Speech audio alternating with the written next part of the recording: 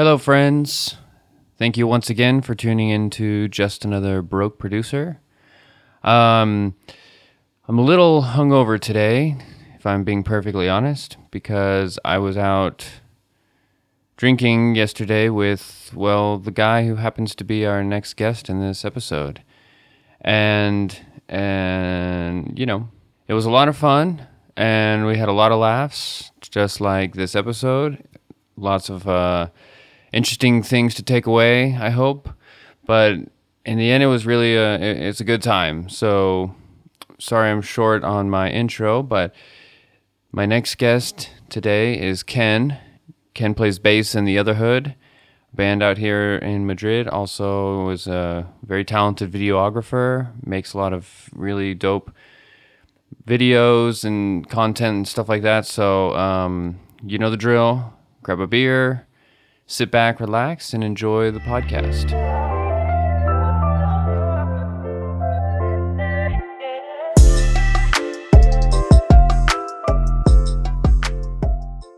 Ken. What's up, Mike? Welcome to the podcast. Thank you very much. Welcome to Just Another Broke Producer. As is tradition here, we like to start off with a little shot to kind of get the juices going. So Do you know what this is, or we're just going for it's it? a mystery shot. Let's do it.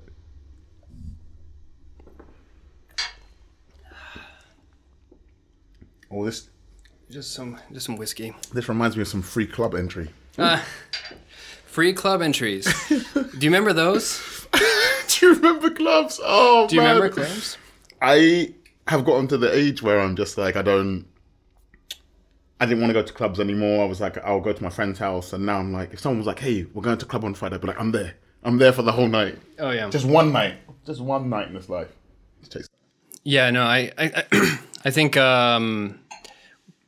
the quarantine has kind of helped me accept the fact that I don't need to party every weekend, like a little bit. But I wish it was available. I wish it was there, like when it's needed. There's those moments. Having the option to say no is nicer than not having the option at all. Yes. So, I'm sure there's an interesting reason why your journey has ended you up here in Spain. You're from the UK originally, like whereabouts? So I was... And make sure to bring that mic a little bit closer. sorry. So I was born in London and lived on the outskirts for a number of years. Uh-huh. And decided to come to Spain, Madrid specifically, for 3 months just to experience life. I just wanted to experience Spanish life. Classic mistake. Exactly, because it's been 6 years and my dad is still like, so how's it going? I'm like, it's going. It's going. No plans of going back anytime soon, but it's going. Yeah, exactly. And I mean, in terms of music-wise, I had been in bands since, I guess, the age of 16. What was like, take me back there, because I'm sure my my band life in Arizona, playing like in screamo and emo hardcore bands, might have been a little bit of a different scene when you were 16 playing in bands. What was the town scene like back then? So how do I explain it? I at the age of 15, 16, I was obsessed by drums, and I think I played in like 3 different bands. We didn't like do shows, we just played in school. And it was basically when things like Blink-182, Sum 41 were popular. So I was playing rock and punk and just smashing a drum kit all day, every day. So you started out on the drums? I actually started out on piano. When I was 11, and then found that I could basically beat this instrument over and over again, and people called it music, and I was like, I'm going to do drums. I think I started drums when I was 14 and got into a band when I was like 16. And I enjoyed it. Like, it was really good fun. I think I played probably 2 gigs as a drummer, maybe 3, if that. Yeah. And it was good fun. But the era or the kind of space that we were in was very much just like punk rock. Like how would that function, like like if you were 16, you're in a band, like how would you go about finding a show, like getting booked for shows back in like your town? So that was the main reason why I was a drummer. There was a shortage of drummers like where I lived, and there's tons of guitarists everywhere. Yeah. So the guitarists I knew had already started applying to what would you call them? We call them what do we call them? They're like clubs. There's a name for them. I can't remember the name, but they were these clubs for vets, basically.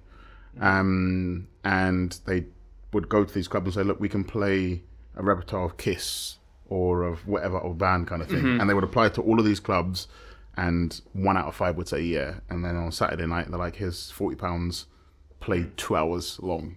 And at 16, that was incredible. Yeah. You know, like for me, I remember, I don't know why, but it was like every pizza joint in town wanted to have a live band. Really? Really? Like, the thing was, hey, we're playing Smokey's Pizza. I think actually the actual name was Big Benny's. Yeah. But this is when you were 16. Yeah, this was in high school. You're living the dream. You get to play and get given free pizza. Yeah, they gave you free pizza afterwards. It's incredible. That was the highlight of my music career. I was playing for 60-year-old men who were like, "I fought in the army," and you're like, "Were you in the war?" And they're like, "I fought in the army. I fought other countries." And you're like, "I think you've had too much to drink, and you need to stop asking me to play weird songs." Like, so yeah, that reality sounds a lot better. That is an interesting. Well, hey, actually, that's an interesting. Like, it's kind of an interesting way to start your like crowd reception with, you know, World War II vets and people are just like coming to the community center to. I mean, one of the things like I remember talking, you know, with Mickey when he was on here is like, you know, your first DJ gigs and how, because you've DJed before too, right? You do a bit of DJing, yeah, which I want to get into that. But how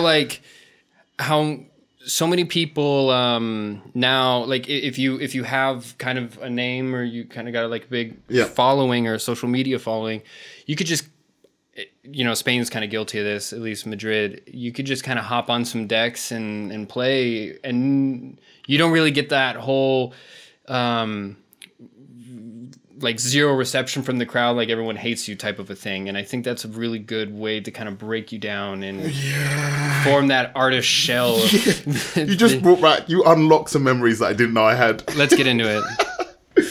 So what your first demeaning experience, just what? So the band that I was with the longest, I think from age 18, 19, more or less, till 23, something like that. Shout outs to Offbeat South. That was a band that I was in for a long time.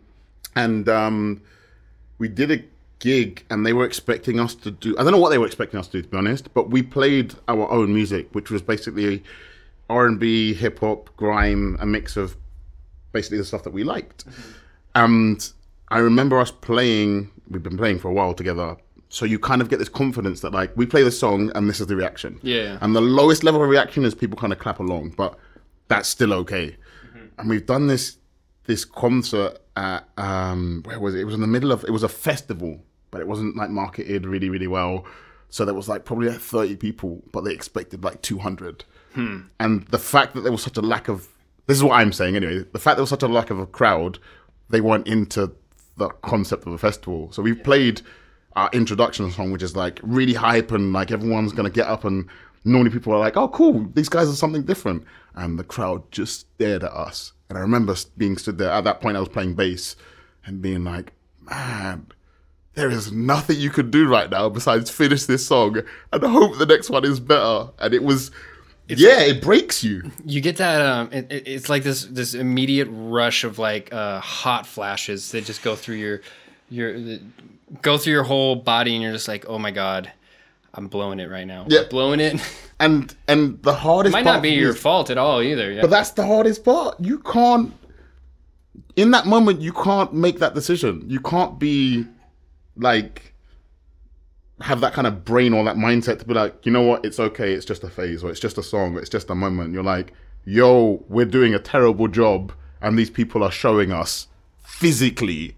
Like, there's no bone in their body that wants to move. Like, what else can you do? And it's like you try and add into more bass licks and try and make the song more fun. And the harder you try, the worse it gets in that moment. Yeah, because and this also kind of applies like when you're DJing to a crowd and they're not responding. It's just like you try to go for like your desperate hits folder or something like that.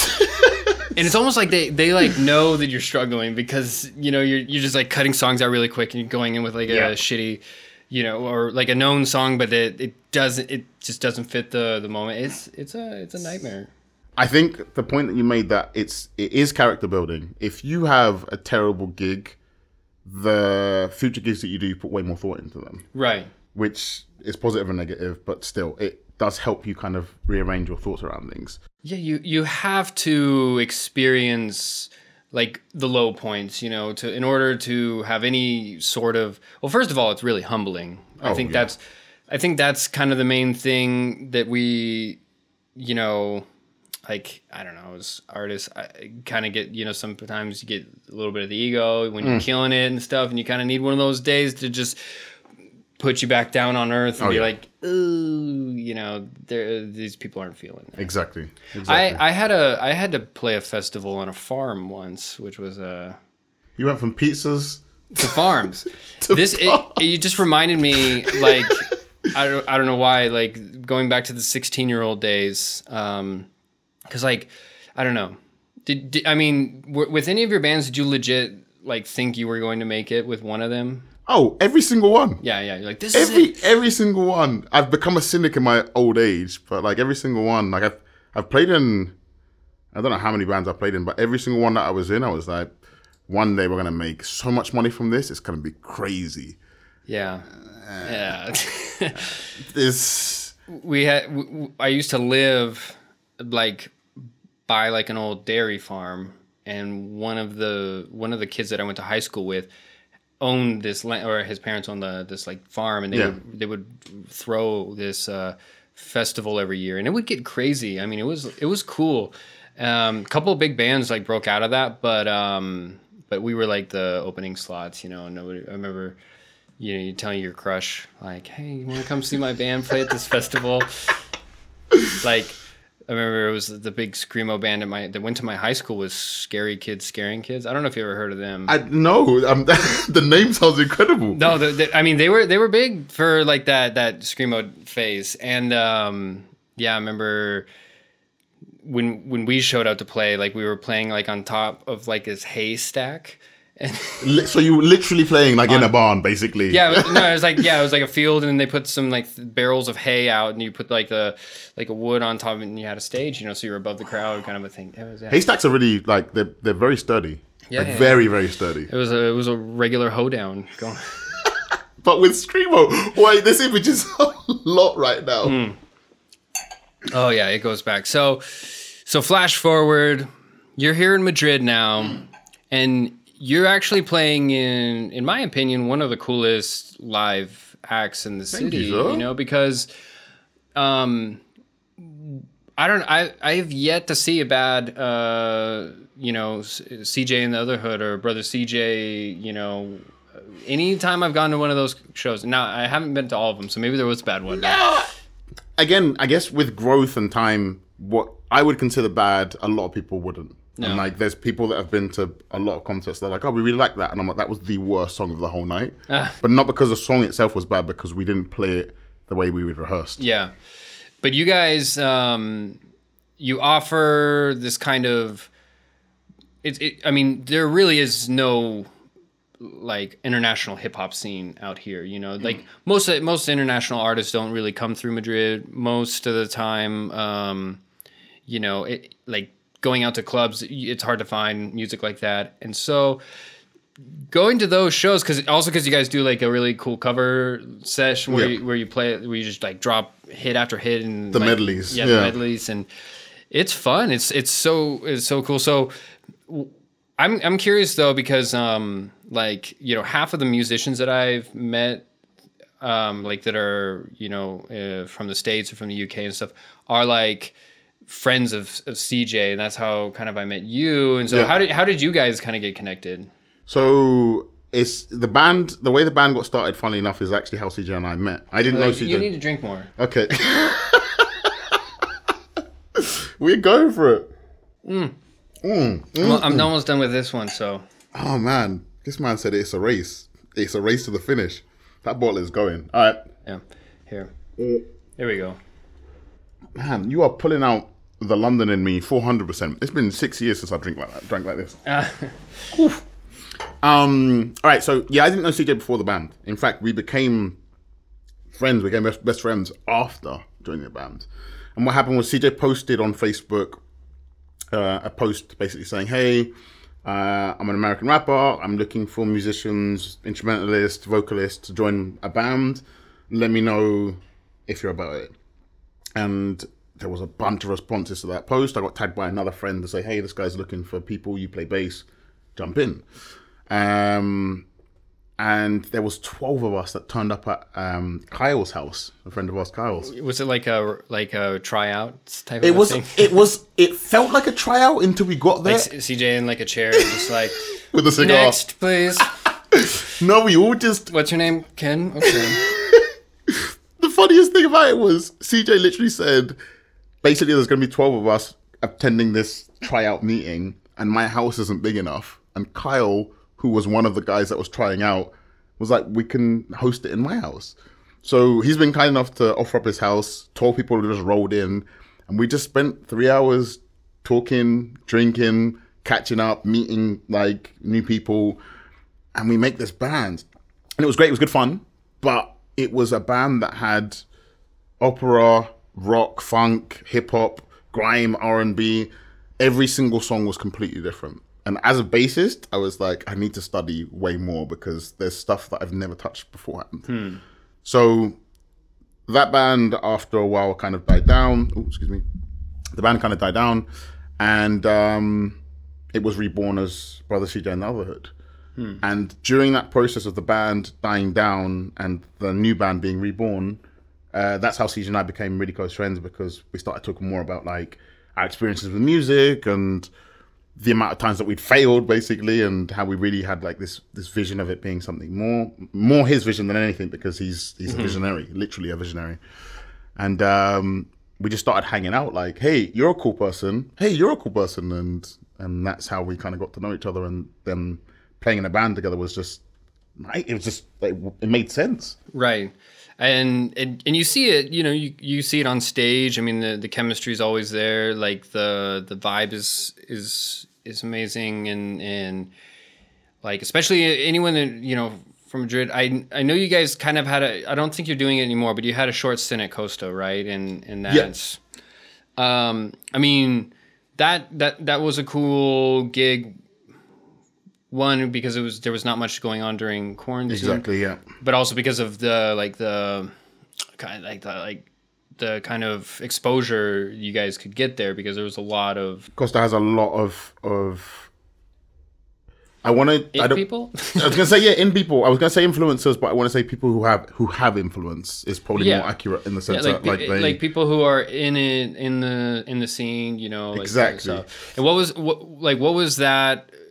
Did you notice like a really kind of immediate like I don't know, response to your guys' stuff when you start going there? Like, did you start meeting a lot of people? It felt like you got plugged into that. I guess the measure in this 2021 that we're in now is more social media than in person. Because in person, someone come up to you and say, "Hey, really enjoyed this," or "Hey, it was a great gig," whatever. And that's as far as it goes. You won't really get an offer there and then. Yeah.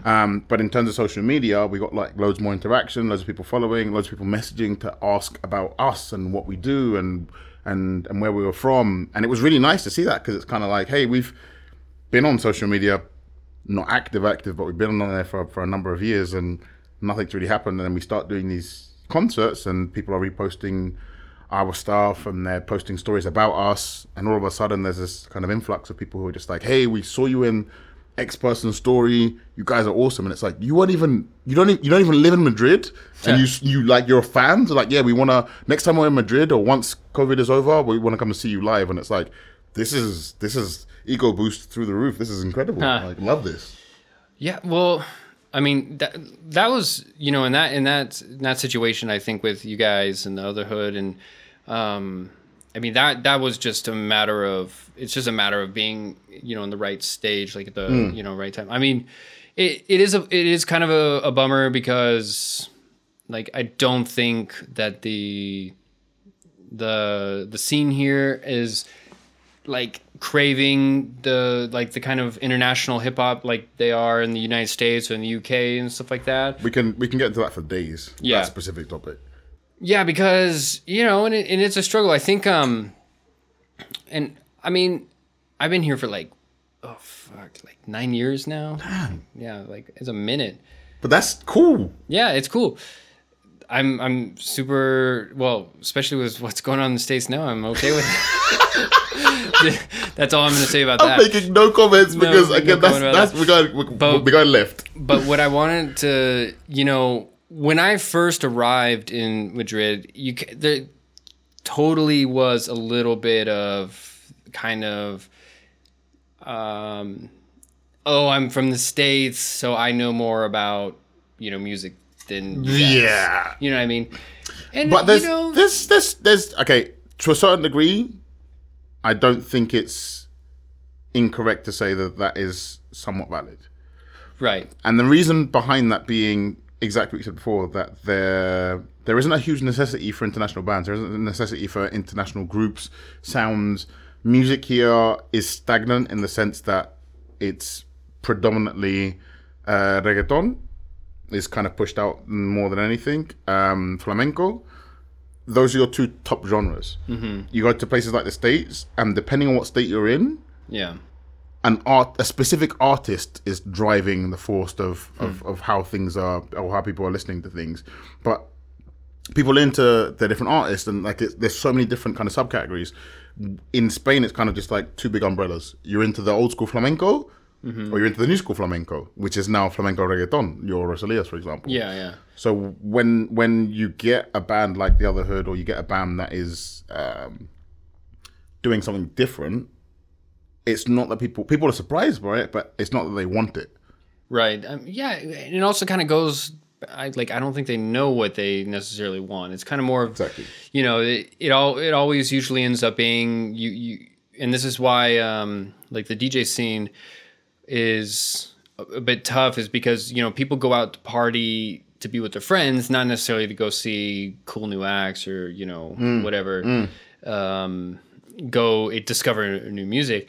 And getting into that, you were famously a party organizer for some type of Erasmus. I was. Now, I played for Erasmus Kids. Let's for our American audiences who don't know what, and there is no audience here.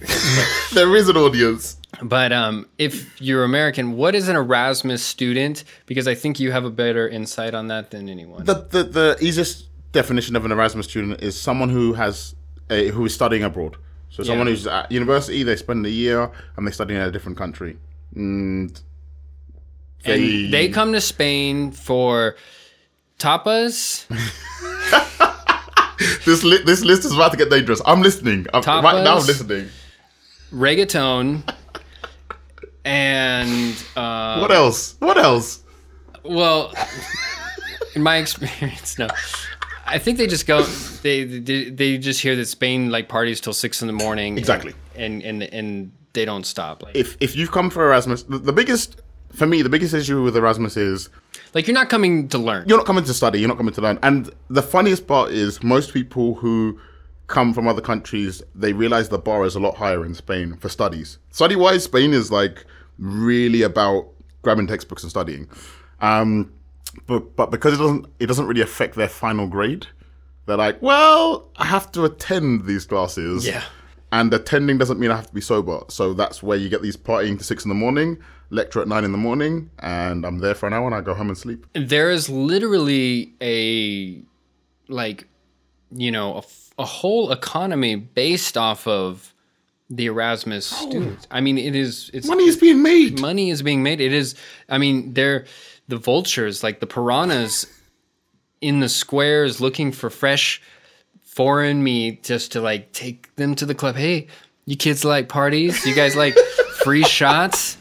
I'm seeing a man in a van with candy in his hand. It's basically the same. It's the same feeling. You just are like, I mean, if you're like, I have the European face, like the giddy face, like the kind of, that's what they call anyone who's foreign. Us gringos, like, yeah, foreign. Basically, they see you out there, you're walking, you're speaking English, like, oh, that one is a big one. Speaking English, it's just like, come, get in this club, walk in this club right now, come in this club. Just walk in, and it's kind of like, have you ever been to Las Vegas? Have you ever? No, but I need to do it because the vision I have of it is Hangover, and apparently it's not really that. Well, right now it's really depressing. Okay, well, I'm not. Nobody's there. Really? That's what I've heard. I don't know. I think it's like they're literally begging you to come in and like spend. But I don't know. I'm interested in seeing both sides. Yeah, we gotta any place you want to travel now, like to kind of get experience. Actually, though, for me, not wanting to, like, I don't really like doing the whole tourist thing and like the big crowds and stuff. I might have a great time out in Vegas now. Like, I might just be like, oh wow, like everyone's so friendly and like they want you to be there and there's no crowds anywhere or lines. I guess the biggest thing is when you go on holiday, when you go out of your own country or wherever it is that you live, you're going to do something that you like to do. So if you're, from what I know about Vegas, into gambling or living a fast life, then you can switch gears and go to Vegas, do that for 2 weeks and come back. If that's not you, you're going to have a terrible time. That's my understanding. I mean, no, you could go get really funny in Vegas, with your friends. Funny is a good word. I like that. Funny. You can get really silly in Vegas with your friends and not touch a slot machine. That was usually why because I didn't have any money when I went to Vegas, so like. And you still had a good time. Yeah. I need to go to Vegas. I've been waiting all this time. I thought I needed money, and clearly it hasn't happened. No, you just need Vegas. Maybe some like a random line of cocaine in a back alleyway. This man said the words. No, but you need to go with friends and yeah, get crazy. But not now. Now's not. No, I mean, I don't really have any plans of traveling, but I do like seeing the contrast of things. I do like seeing the Madrid now versus the Madrid 2 years ago, for example. The Erasmus, the life that they're living before. Yeah. Like going back a little bit, but the Erasmus lifestyle from beforehand compared to now, apparently it's the same. Only there's more house parties, but we're just too old and we're not invited anymore. Yeah, we're like the weird old guys. We're the vets. We're people now. There's kids. The kids that you was no the kids. We're the old men that sat at the back in those pizza places that you were performing at and at those community centers that I was performing at. We're those old men now. I know. Saying, hey, can you play Justin Timberlake, Sexy Back, please? And they're like, we don't know how to play that. I don't understand this music. Turn it down. What is this? That, like, I don't feel like I'm in my 30s, but I do. When I wake, like tomorrow, I'm gonna feel like your back feels like it's in its 30s. Yeah, but then you actually like go see like a group of kids that go to the club or something. You're like, Jesus, like they're young. Yes, yeah, nice. So like the Erasmus kids. I used to live in an Erasmus house. I'm so sorry. I am awful. so sorry. Yeah, it was terrible. Worst 6 months of my life. I think there's a time and a place for that, and that's 19 to 24. 24 might be a little. I know a couple of 24-year-olds that like it's still their life. For me, it stopped pretty early. But when you were DJing there, do you notice anything different? Did you do Erasmus when you were in... No, I never... Like, my university was 3 years in Brighton, and it was, honest to God, I would go back and do those 3 years. I do it tomorrow. I would honestly do it tomorrow because it was incredible. But I didn't have any need. I didn't know about Erasmus. I didn't know there was an opportunity to go abroad. I studied Spanish at school, so I knew there was opportunity to do things after university, but during university, you had no idea that you could. And what are those? take a year out. What's that party like? I mean, you have to like. It's basically just DJing like the same 100 songs all night type of a thing. And Do you know what? So for context, I was an event organizer, which basically meant that I was really deeply looking into the analytics of each night and seeing how things worked, but more so what things didn't work. And yeah, it is true. You need to have a repertoire of songs that people like, but you also need to blend in songs that people might not be onto yet, even though they will be popular in 2-3 weeks. And yeah, because you get a little bit more international crowd, and they're kind of looking for exactly. So we had a whole bank of DJs from all over the place, but the main DJ was Spanish, a guy called DJ Omar. And he was incredible because he would honestly say, look, I have all kinds of music and I could play whatever I want, but what I like isn't what works here. Right. So what I'm going to do is each week I'm going to work on my playlist and throw in new things. And this guy would spend hours on his playlist. On the night, we could throw him a curveball and be like, hey, by the way, people have a new trend has come out, whatever. People are really asking for this song. And he's like, luckily I have it because I've been doing my research. And he'd play it. But like not many DJs are like that. That makes such a huge difference. Like for the longest time, I was DJing like a local club, and it was just like the hits. Like let's just play the familiar stuff. And I started playing, and then they eventually moved me into the big room, like to play for like everyone. And I started to realize really quickly that they're not going to just let the same set slide every single time. And I was one of the few ones that was doing that kind of research. And it's really important to be on top of like trends and like what is, and it gets faster and faster. It gets faster every month, not every year. Like, and a song burns out in like 2 weeks. Exactly. That's the scary part.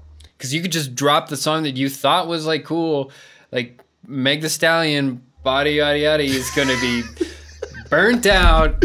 I'm upset you didn't do the dance when you said that. By the time that I upload this podcast. No, it will be. I think it's died out now, to be honest. Yeah, no. Like, it's not in any memes. That's meme culture, though. Meme culture is kind of, it's finite. It's very finite. Right. So, okay. So one of the interesting things, and because lately I've been noticing that you've been uploading a lot of these like really cool videos. Oh, thank you, sir. Yeah, and I've just been wondering how important it is for an artist to do how important is it for an artist to do these types of things just to get some recognition? Because I feel like it's like you're literally cutting through an stampede, like an ocean full of noise. Yeah, that's a very accurate description. And how do you cut through with your music? And I think we've reached. I mean, maybe this. I mean, this is probably extremely old to talk about, but like the artists who are doing this and making stuff, even though I look at it and I see it's like, oh, this is kind of gimmicky, they're the ones that are cutting through and they're gaining new fans and they're gaining lots of fans.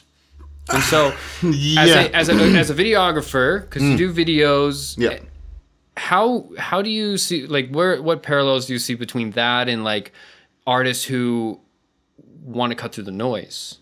So as a creative in general, you have your brand, your image, your style, your voice. When someone thinks of Dwyer, they think of a certain area of music. Same with Mickey, same with the Other Hood, same with whoever it might be. Skrillex, for example, like immediately dubstep comes to your mind. So the same thing happens with videography. The same thing happens with artists who use canvases. You really need to work on what is you. Yeah. Then coupling that with like what's an active trend, that is where you find your voice versus what's currently trending, and you putting those two things together, that's where the real work happens. Yeah. So to kind of keep up with everyone else and cut through the noise, you've got to find a really good balance of, this is who I am. Mm-hmm. This is what the trend is. How do I put those two things together? Right. I remember I got like super stoned the other night, and I was just like laying in bed, and I was just thinking about the fact that you know, one of the main roadblocks I think a lot of artists have is like, I don't want to do something that goes against my intent, you know, like my vision, my direction, you know, and it's very easy to kind of think like, you know, I have a very strict sound that I'm going for. I you know, whatever, very interesting aesthetic and like artistic vision that I want to do. But then again, you see some guy make a fucking meme and it gets like 1 million views on TikTok or something, and then that guy's, you know, I mean, it's like a dumb song and whatever. You can become famous for something that was unintentional. Have you seen this guy?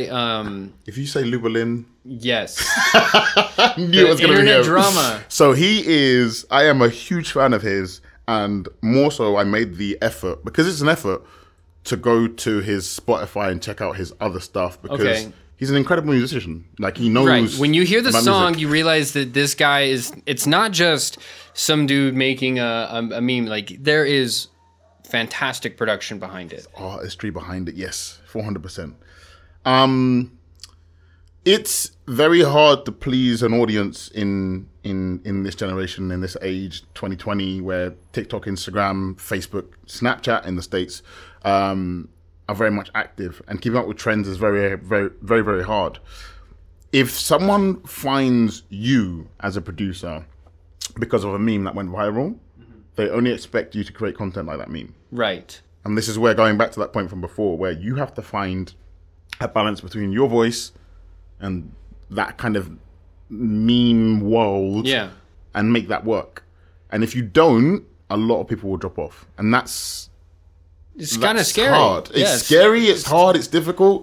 Because in Lubalin's case, Lubalin, is that it? I have no idea. He's never said his name, but shout out to him. He's incredible. Like, huge fan. Like, but huge fan, not just because of music.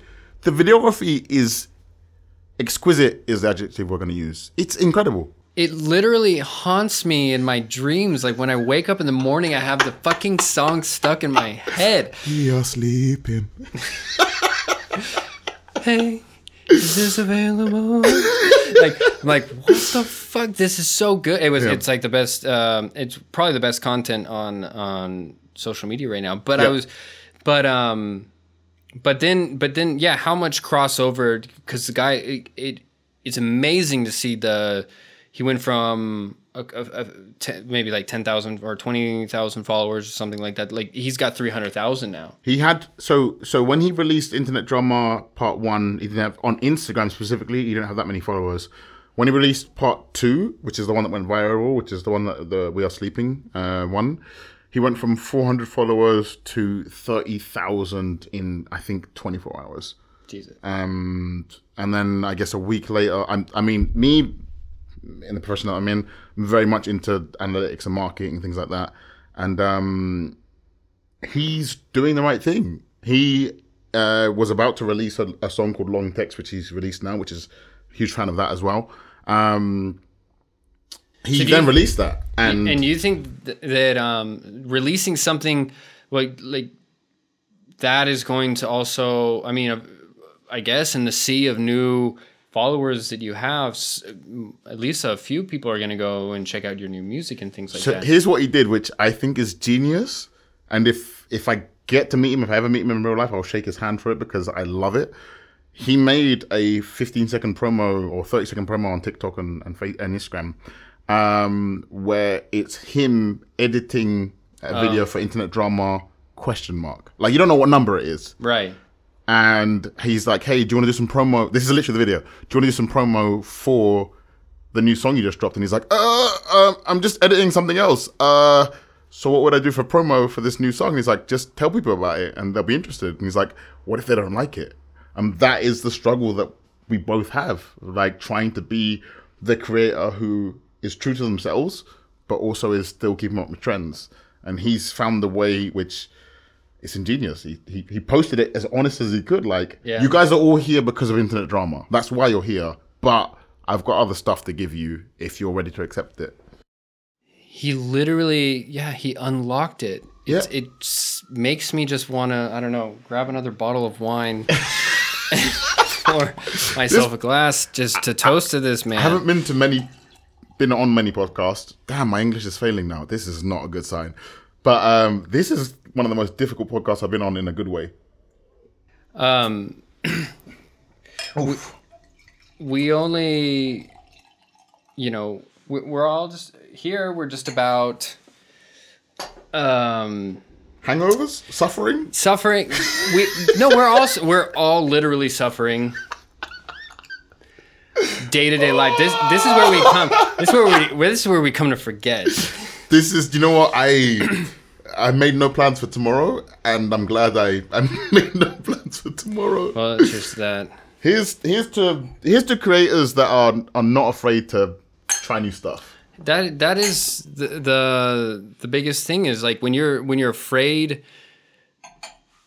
That usually means it's the best time to go. Who cares? Like, fuck it. You have to, like, we're literally talking about some guy who just came up with a 30-second TikTok idea, and it was genius. I mean, I don't like to throw around that word, but I mean, it was. It was though. It was. It haunts me in my sleep. I wake up every morning like it's playing, and I'm just like, can this go? Like, okay. I'm just like, fuck you, dude. You just like, why are you so catchy? Jesus Christ. This is yeah. I mean, so where do you like? What do you kind of work like?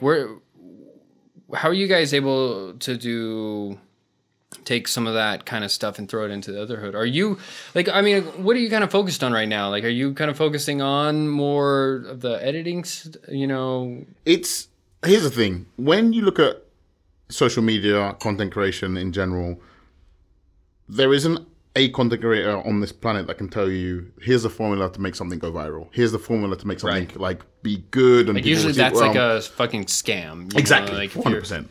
400% a scam. So we're in a process where we are happy and willing to try new things. For like the latest single, both of them, that we released, Sticky, that came out a couple of months back. We created a bunch of memes for them.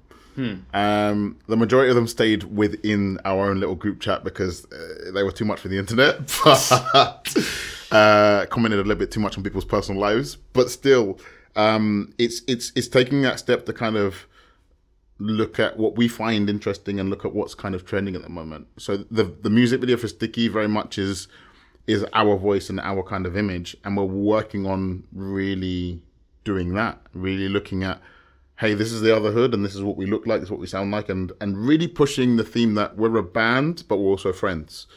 And I think what we were talking about beforehand, when you look at like concerts and like the medleys and the engagement that we have between each other, I honest to God wish I could tell you that when we go on stage that we plan half the stuff that goes on, but like the only thing that's planned is the audio of songs, and most of the time the audio gets messed up. There's like a huge rapport going on. Oh yeah, like so what was it, the Halloween concert we did, not last year, the year before, because COVID messed up a lot of concerts last year.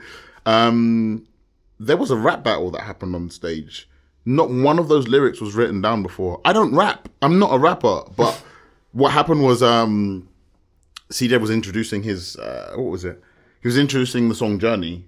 And the song Journey basically is about his journey from the States to Spain and how much it's made him grow as a person and how he owes to his mother so much because she allowed him to do that. Yeah. In the sense that she really pushed him to do it. So he's on stage being sentimental and explaining this stuff. And I turned to Milo, the keyboardist, or one of the keyboardists, and say, hey, when he finishes talking all sentimental, play Rack City. Like that was it. So he's there saying shout outs to my mum, I love you, and then all of a sudden, boom, Rack City starts playing and he turns around and I'm just there mumbling like Rack City, your mum's titties.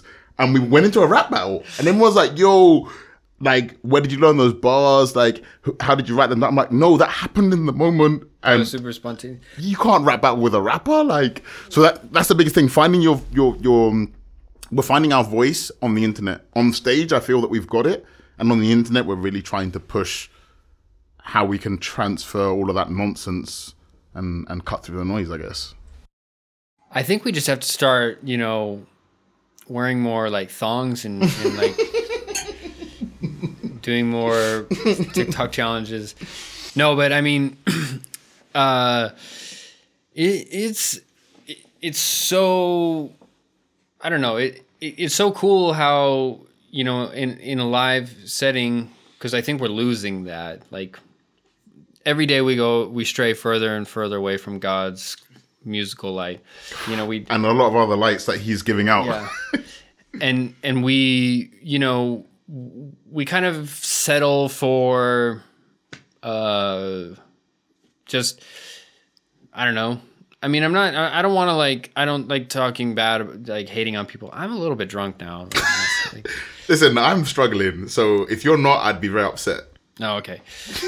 But the thing, like the camaraderie and that you guys can go up on stage and you can improvise like that. I mean, this is something that is very difficult to find, to be able to have like kind of like a brotherhood, a group of people that you can, you can all play like off each other. It's a missing art, and it's probably going to become. It'll be more and more as we kind of fall deeper and deeper into the data and the analytics and what when Samsung or Google talk about how they can, their smart TVs can record your faces and your expressions like while you're watching a show to find out which parts of the show that you like are you enjoy and stuff like that. Everything's we're just trying to do too much of like a psychoanalysis on everyone's concert experience. And to circle back to your terrible shows when you're 16, there it's like nothing of your own fault, it just happens to be in the setting. And if anything, it's kind of about creating an experience where everyone can, where if everyone's feeling the energy, it doesn't really matter what the person is playing on the stage as long as it's genuine and as long as like they're creating like a type of connection. What I wanted to go to was what I wanted to pinpoint was this this kind of moment that we had this last weekend where when it was like snowing in Madrid for the first time. Yeah, it was snowing. That's an understatement. A blizzard. It was a whole blizzard. It was a full blizzard. And it was the first time, and I'm sorry for anyone who's feeling shitty because of, the quarantine and like the world is bad right now. I get it. But Madrid experienced something magical. It was like, for the first time, you weren't scared of people anymore. People weren't scared of people. Snow fights were happening. People in my neighborhood, which is, I say rough in inverted commas because it's not that bad, but people don't say hi in my neighborhood. People look at you and they're like, I've seen you before, and they keep it moving. And I went out the second day that it snowed, and every single person I saw was like, hey, how are you? And I was like, what is going on, dude? What is this? What magic is this? The videos, like they took over. People went into the plaza and they just started playing old house music, like na na na na na na. Just everyone going crazy. It was like it was beautiful, man. It was such a like. You have one of those like hope for humanity. Facing humanity restored type of a thing. Now it went back to no faith in humanity because it's all turned into ice, and I slipped like 3 times trying to buy alcohol. This for is this our age podcast. talking more than anything. Yeah, I almost like died trying to buy alcohol for this podcast. I love you for buying this alcohol, though. I love you for surviving and bringing it. But but we experienced something special. It reminded me of the moment that I saw Prince at Coachella, and he was like, Coachella, this is officially the coolest place on the planet right now. Whoa. He said that. And No, it's not even that. He said that while you were there. I was there. That's the bigger point. And he threw the guitar out into the stands, into the audience, and I was like, "Oh my God, I am in the coolest place on the planet right now." Shout out to Prince. And that made, it was like that. Like when you're walking around, you're just like, "Whoa, I'm witnessing something very unique here with this thing." By the way, Madrid is a arid desert. Most of the time, it's like a dry. It's very dry. Very dry. Up to the 40s, which doesn't translate to Celsius for me right now. 40 degrees Celsius, which is like 100 degrees. Oh no, you're saying in Celsius? Yeah, it gets up to the 40s in the summer. Sorry. In the summer. Sorry. Little lost in translation. Exactly. But that, I fucking miss that stuff. When will we ever come back to that? And if we'll ever come back to that? Well, those moments of a shared moment in a huge crowd is what you're saying. Yeah. Do you think that that's all going to? So here's the theory I have. So we're all kind of stuck at home right now. We're all doing the the social media thing, and I mean it's an incredibly great way to advance forward and move. There's a lot of data and everything that shows that we're heavily online right now. But do you think we're going to kind of come out of this thing based on like our little snowy day and see, I don't know, maybe like this newfound like once we kind of come out of this COVID thing, will we have this kind of appreciation for the real world, especially concerts? I mean, when was the last time you went to a concert? So they've started back up again this month, actually, funny enough. The end of December, start of Jan is when they kind of kick back in. Will we have a newfound appreciation for things? Yes. Will it last for more than 3 months? No. Yeah, that's what I was going to say. That's the biggest issue with everything that's happened. And let's I'm not putting this out in the air, like I don't want this to happen, obviously. But let's assume that this were to last for longer than we expected. Let's say it lasts for 3 years. Fuck. And again, I'm not putting it out there in the atmosphere. I'm saying it as a hypothesis. Mm-hmm. Once the 3 years have passed, we would spend a total of 3 to 6 months saying this is the greatest thing ever, to be able to have contact with people, to be able to hug someone without being worried that you're going to die. Like this is cool. But as human beings, like once something becomes a standard, we no longer celebrate it. We no longer get excited. No longer excited about something that is the standard. So, is that a problem? I mean, if you know it's going to be like that, it's okay. Like, I know for a fact that tomorrow they say everyone has been vaccinated, we can go outside. It will be the greatest day that we've experienced in the past 400 days, for example. And everyone will go out and celebrate it, and clubs will be full, and people will be spending money. But then reality hits again, and it's like, I need to wake up early for work. I need to pay bills. I need to do my stuff. So I appreciate it, but not the same way I was trying to appreciate it during quarantine. So I don't think it's a bad thing. Yeah. I think it's okay that like we get to a standard where we don't have to celebrate something that realistically is quite small. Going to a club shouldn't be celebrated. Yeah. No. After 3-6 months, if you were like, yo man, we're going to a club, we'd be like, calm down, man. Do you guys remember when we couldn't do this? Like now when I watch like TV shows, I'm like, they're not wearing a mask. I, honest to God, want to get to the point where I don't have to worry about it. For me personally, as a post-COVID warrior, I guess is what I'm going to call myself from now on. Did you get it? Yeah, man. You didn't know? No. So did you get the whole shebang? I got the full shebang. I got COVID. I can tell you the dates. I got COVID. I got tested and tested positive on the 16th of December. But just so you know, we test COVID for everyone that comes in here. Oh yeah. No, I'm negative now. I'm good. I'm smooth. So I'm living life. But no, it was the 16th of December, so I had to do a 10-day quarantine from the 16th to the 26th. which isn't really relevant until you realize that my Christmas day was literally waking up and going, I'm in the same house I was yesterday, and I can't go out and you can't go out and get special food. Like, I'm quarantining. So, But like, did you lose your taste? And I lost taste for a total of 24 hours. It was the weirdest thing losing it, and it was the weirdest thing gaining it back. Because when I lost it, I didn't realize I lost smell first and then taste. you got lucky though, because like got a lot very of people like got like 2 months or something. Here's the thing, and I'm not gonna get into this too much because COVID is not something that we really need to focus on. But my issue with what I've had is my 10-day quarantine, the initial point where you get it, which is what everyone talks about, was very light. I had the smoothest experience with Corona, and the only reason why I knew is because my friend tested positive, and he texted everyone that he'd been in contact with within the last 2 weeks, say, hey, maybe you should get tested. I went to go get tested out of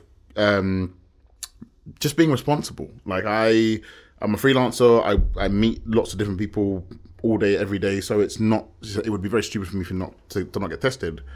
And the result was positive. So I've done my 10 days in quarantine, and that's all good. But I lost taste and smell for 24 hours. Other than that, I had like a slight cold, but it was -11 here like last week. So it's not too crazy to have a slight cold. Right. After the 10 days quarantine, like, I've been hit with like fatigue, and I'm sleeping on average like 12 hours a day. Well, still. Yeah, and this is what we're now in early mid January basically, and there's days where I wake up and go straight back to sleep, and it's not like, oh, man, you're so lazy. Like, my body literally is just like, hey, it feels like you slept 3 hours. You should sleep some more. Wow. So That's really interesting. The after effects of COVID seem to be really weird, but yeah, this isn't a COVID show. no, that's all that aside. Like, I'm good. that aside- Life is great, and it's getting better because What have to get better. What do we, as artists and creatives, because we're all trying to get to that, you know, because we're all trying to break that threshold. You know, there's like there's literally there's the guys at the top, you know, and once you break into that, you know, it's not saying it's smooth sailing, but you know you kind of you're in the flow, and then there's the, you know, you're constantly working on your craft, you're constantly getting better, you're constantly trying to improve yourself and everything like that. Where, you know, like where do you feel like you've been at this? Where does 2021 feel for you right now? And like, what do you want to go for? 2020 allowed me to put a lot of things in perspective, me personally, in terms of business, in terms of the band, a lot of things. And the biggest thing that it taught me was your online presence is not your offline presence. In the sense that as a band, you could be releasing songs every single week for a whole year. Awesome, but that doesn't mean that you've been making those songs every single week. Yeah. And it's more looking into, I want to do X. X could be uploading 4 songs a week, uploading 4 songs a month, whatever it is. How do I do that? Looking deeper into the offline presence and looking deeper into us as a band, how we can do things. 2020 kind of showed us that, like, hey, we've got 24 hours in a day, which we knew before, but now we're stuck at home. How do you do a concert while you're stuck at home? What equipment do you need? Okay, it's expensive. How can we make it cheaper? Okay, it's difficult to get to a big audience. How do we get to a big audience? All of these weird questions that were in the back of your mind suddenly come to the front of your mind, and all of a sudden you're like, okay, I'm going to deal with these. So for 2021, it's more a case of using all the skills and abilities and resources that we have in a useful way. If we're able to create video content or musical content or audio content over the next 2-3 months, then we can release that over a period of 6, 7, 8 months kind of thing. Content is king. Content is king, but consistency is even more so. Right. And that's our biggest flaw as a band right now, my biggest flaw as a content creator right now, is you don't have to create the greatest song every day or every week or like, you can create a great song, but it may never take off, and you have to accept that. Yeah. You have to be okay with that. But the same way when we're talking about Lubanin I guess we're going to call him now. A song that he didn't create to become viral, he created because he found it funny, he found it hilarious, he found it kind of different, became viral. So it kind of hones in the fact that it's important for you to have material ready to be uploaded. Don't upload or don't create content because, okay, next week we should upload something because we haven't uploaded anything. No, make batch content. And that's what our 2021 is looking like. Hey, everyone sit down. Let's see what we can create as a band, even though we're stuck at home. And if we can meet up, then awesome. Wearing masks and social distancing, all that kind of stuff. But we need to stop with the mentality that now that we've met up, let's make 7 songs. And start with the mentality that, hey, it's January. By March, we need to have 4 songs. And they need to be in this style. Let's get to work. That is a goal that's way more achievable than a ridiculous goal of we met up on a Tuesday. Let's see if we can make something that way. You're not gonna make 7 songs on a Tuesday, and if you do, they're gonna be okay. They're not gonna be great. The goal is to put yourself out there as much, be consistent about it, and you never know. Yeah, you never know what's gonna break. I don't really have a good insight for that, but because there's no way to predict that you're gonna go viral, but. No. And when you do, no one can say I went viral knowing I was going to viral. Someone can say I made an album that was really good and I knew people were going to receive it well. That is an honest truth. But to make a song or to make a single, to make a video for that song single and say, yeah, I knew this was going to viral. No, there's no way. There's no algorithm for it. There's no calculus for it. What's the next thing you guys have lined up right now? Oh, that I can't tell you. Can't tell. That I can't tell you. No, the main reason why we have not really been public with a lot of our plans is because, and this is the same for all content creators, some plans don't work out. Yeah. And when they don't work out, it's kind of like, hey, you promised this, and why didn't you deliver? Broken promises. Yeah, you don't want to be cyberpunked.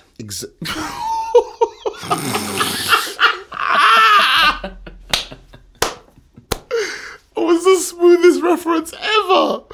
I mean, shout out to the Cyberpunk team because they did what they could in the time constraints they had because they were forced. They were forced to do it. Shout out to Cyberpunk and Stadia because that's where I'm playing it and it's fucking awesome.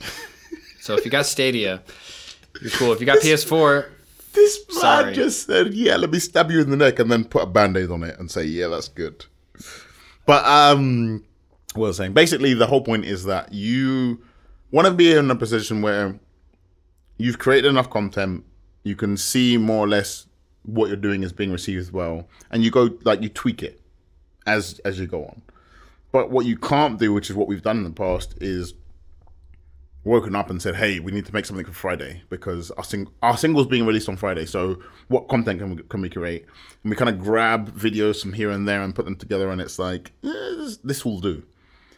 And as much as you think this will do, imagine what your audience thinks. Your audience is just like, oh, it's a video that kind of describes some things. When you put heart into it and it's a weekly thing or it's a monthly thing or whatever it is, whatever frequency you want to put behind it, people love it. I don't know why this is a thing that's part of kind of psychology or human nature is.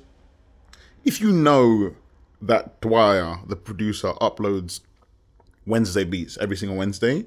It's like something I anticipate. Exactly.